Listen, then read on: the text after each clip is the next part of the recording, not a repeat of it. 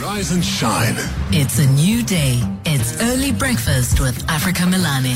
The election date on the 29th of May has now been proclaimed, which meant as of midnight on Friday, the 23rd of February, the voters' roll of 27.6 million registered voters was officially closed. What happens next? That's the question we ask the Provincial Electoral Officer for the Independent Electoral Commission here in the Western Cape, Michael Hendrickse. Michael, a very good morning and welcome to the show.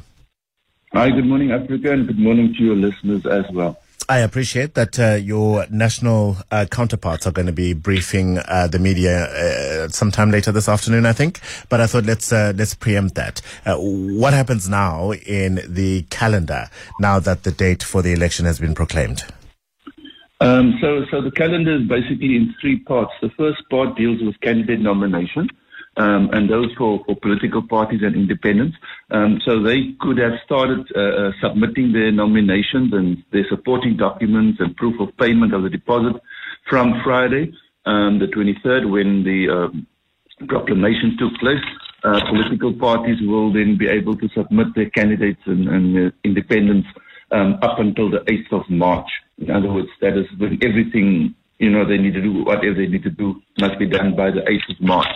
Then importantly, in terms of how it affects voters and the public generally, our voters roll, as you just indicated, closed as well on Friday. And the next step is the voters roll will now be open for inspection as from today, the 26th, until the 4th of March, and then whoever wants to object to that voters roll, you can go and check it out at our local office.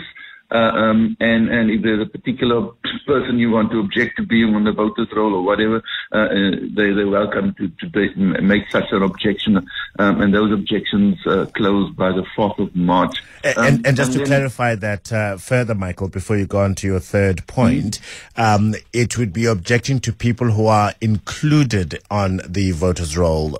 You can't, you won't be able to say, well, I'm not seeing my neighbor's name here. My neighbor should be on this roll. You can't do that.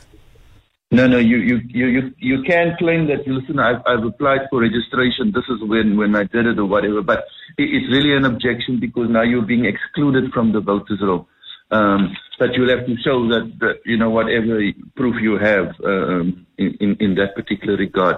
But the voters roll is as it stands at midnight on Friday evening.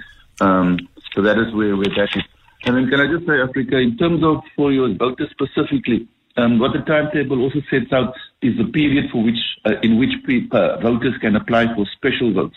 Remember, you have a special vote for persons who want to vote before the election day. For example, if you want to vote by way of a special vote, the period for applying for special votes is from the 15th of April to the 3rd of May. So that is the window period in which somebody wants to apply for a special vote, can then apply for such.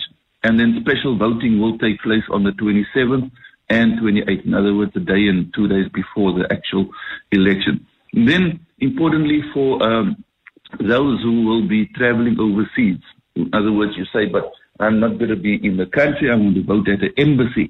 The cutoff date to notify the IEC is the 22nd of April. By that date, you must have told us, I'm not going to be in South Africa, I'm going to be somewhere else.